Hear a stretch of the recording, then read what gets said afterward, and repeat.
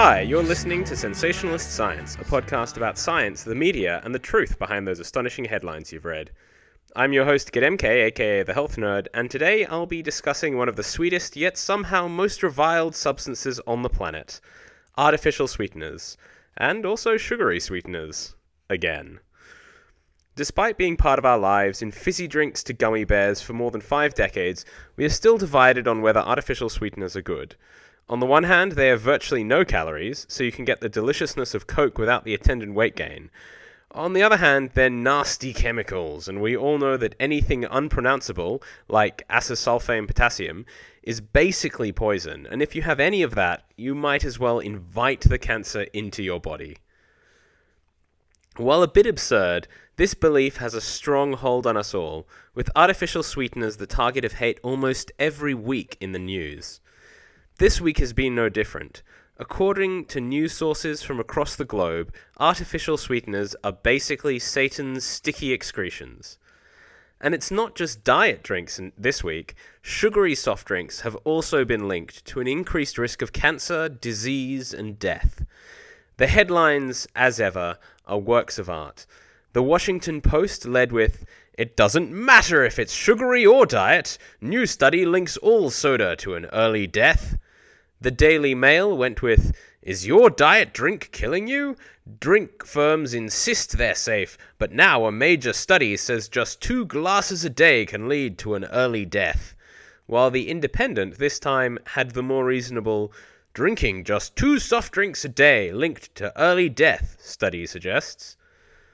You'd be forgiven for being afraid, nay, terrified, that soft drinks are bringing on your swift and untimely demise. Fortunately for those of us who enjoy the occasional Coke, whether normal or diet, the research isn't quite as simple as that.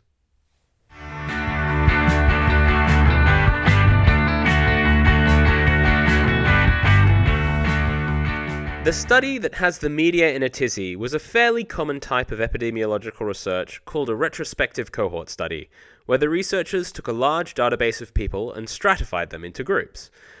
In this case, the groups were defined by how much soft drink people drank. Less than 1 glass a month, 1 to 4 glasses a month, 1 to 6 glasses a week, or 1 to 1.9 glasses a day, or 2 or more glasses a day. They then looked at disease outcomes, including quite a range of issues, and found that across the board, or almost across the board, people who drank the most soft drinks, again whether sugar-sweetened or diet, were at the highest risk of these health issues. This was true for some things, in particular all-cause mortality, which is another way of saying death from any reason, heart disease, and certain cancers, but not for all cancers, and also not for Alzheimer's or Parkinson's diseases.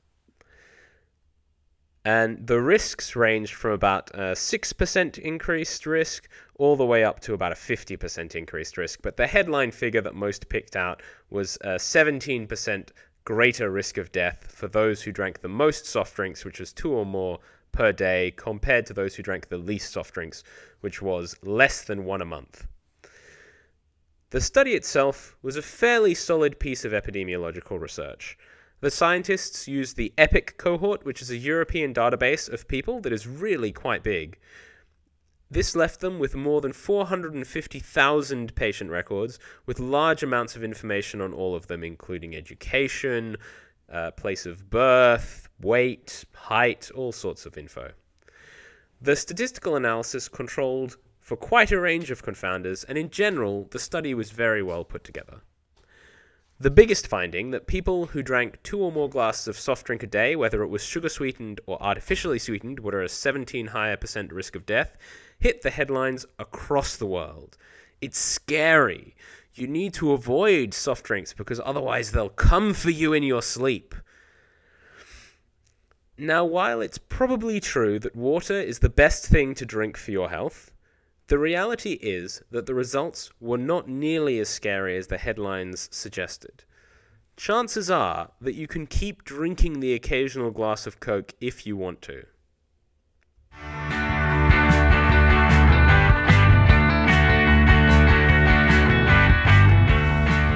The first thing that I always point out with studies like this is that research like this is observational, so it's really hard to draw causative conclusions from it.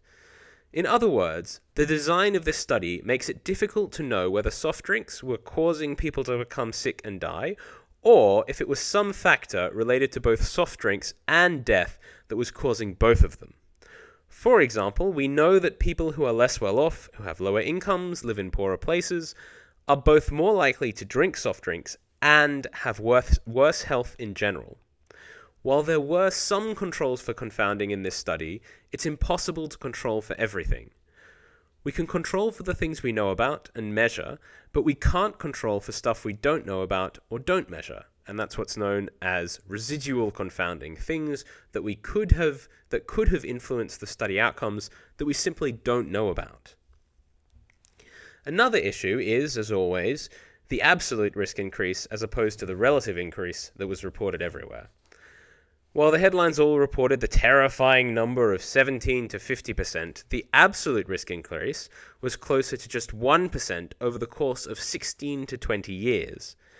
In other words, based on this study, if 1,000 people who currently drink 1 can of Coke a year decide to instead drink 1 can of Coke a day for the next 20 years, you would expect to see an extra 10 cases of cancer, roughly an extra 5 deaths in that group compared to one that kept drinking 1 can of Coke a year, which is a lot less terrifying than the headline figures might suggest.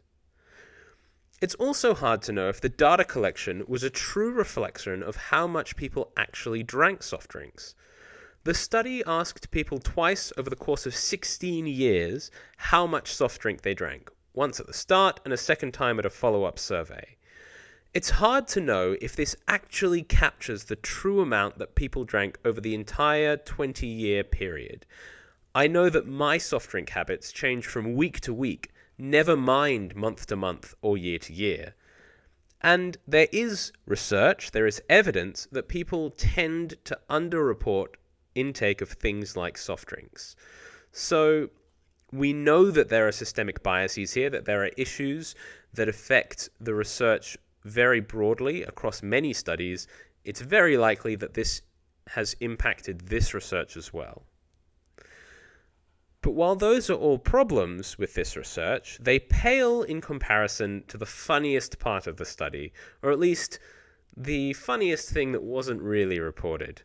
You see, while the people who drank a lot of soft drink, more than 2 a day, were at the highest risk of health problems, the people who were best off weren't those who drank the least soft drinks or who avoided them entirely. No, the healthiest people in this study were those who drank 1 to 4 soft drinks a month, or as a daily intake 100 milliliters a day, which is roughly 1 can of Coke every 3 or 4 days.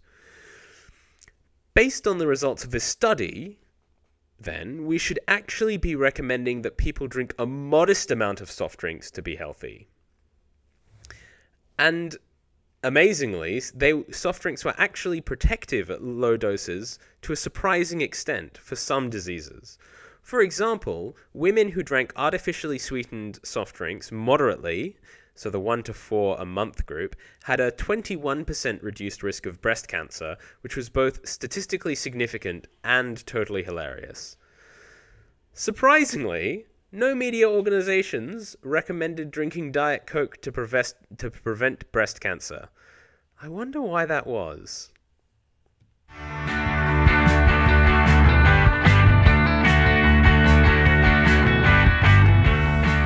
So what did this study show? Well, in my opinion, the main take-home is that epidemiology is frustratingly complex, or can be frustratingly complex, and sometimes even the most well-designed studies don't find much that's useful at all.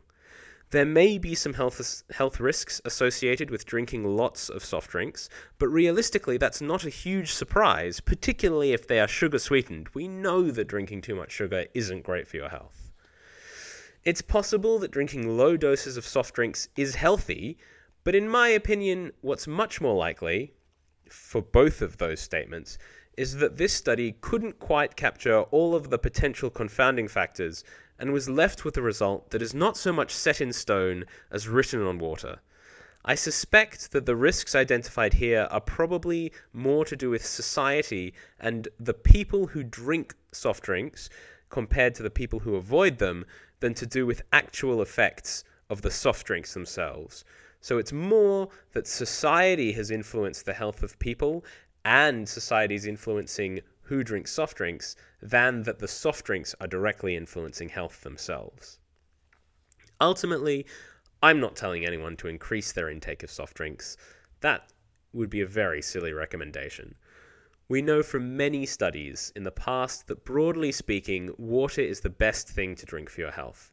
Failing that, there is currently no good evidence that diet or artificially sweetened soft drinks are detrimental to your health, although there is some evidence around the gut microbiome and potentially hormonal reactions to these artificial sweeteners.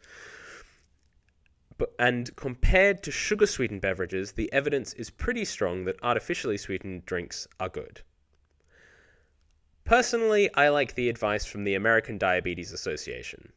They recommend drinking water if at all possible. However, if you're currently drinking sugar-sweetened drinks, there is a potential benefit to switching to artificial sweeteners, and there's very unlikely to be any harm. If you're currently drinking artificially sweetened drinks, it's probably better to switch to water, but it really depends what you're trading things out for. I know that when I stopped drinking sugary drinks and switched to only diet, I lost about 5 kilograms. To be fair here, I was drinking a lot of sugary drinks. I was drinking more than a liter a day. But even so, it's fairly well supported by scientific evidence, by randomized control trials, that switching from sugar-sweetened to artificially sweetened drinks can help with a modest amount of weight loss. Usually I think the weight loss from switching from sugar-sweetened to artificially sweetened drinks is around half a kilo, which is not that much. In reality, soft drinks probably aren't great, but they also probably aren't killing us all, especially if they're artificially sweetened. If you see silly headlines like this, it's always worth being cautious. Check the story, check the study, and have a think about what it might all actually mean. This has been your dose of sensationalist science and media madness. If you enjoyed the podcast, you can find it on SoundCloud at SensaiPod or wherever you get your podcasts. I'm your host, GitMK, and you can find me on Twitter at GitMK, or Medium at GitMK, or Facebook at GitMKHealthNerd. You can also find SensaiPod on Twitter at SensaiPod. Have a great week, and remember, if it sounds unlikely, it's good to be skeptical.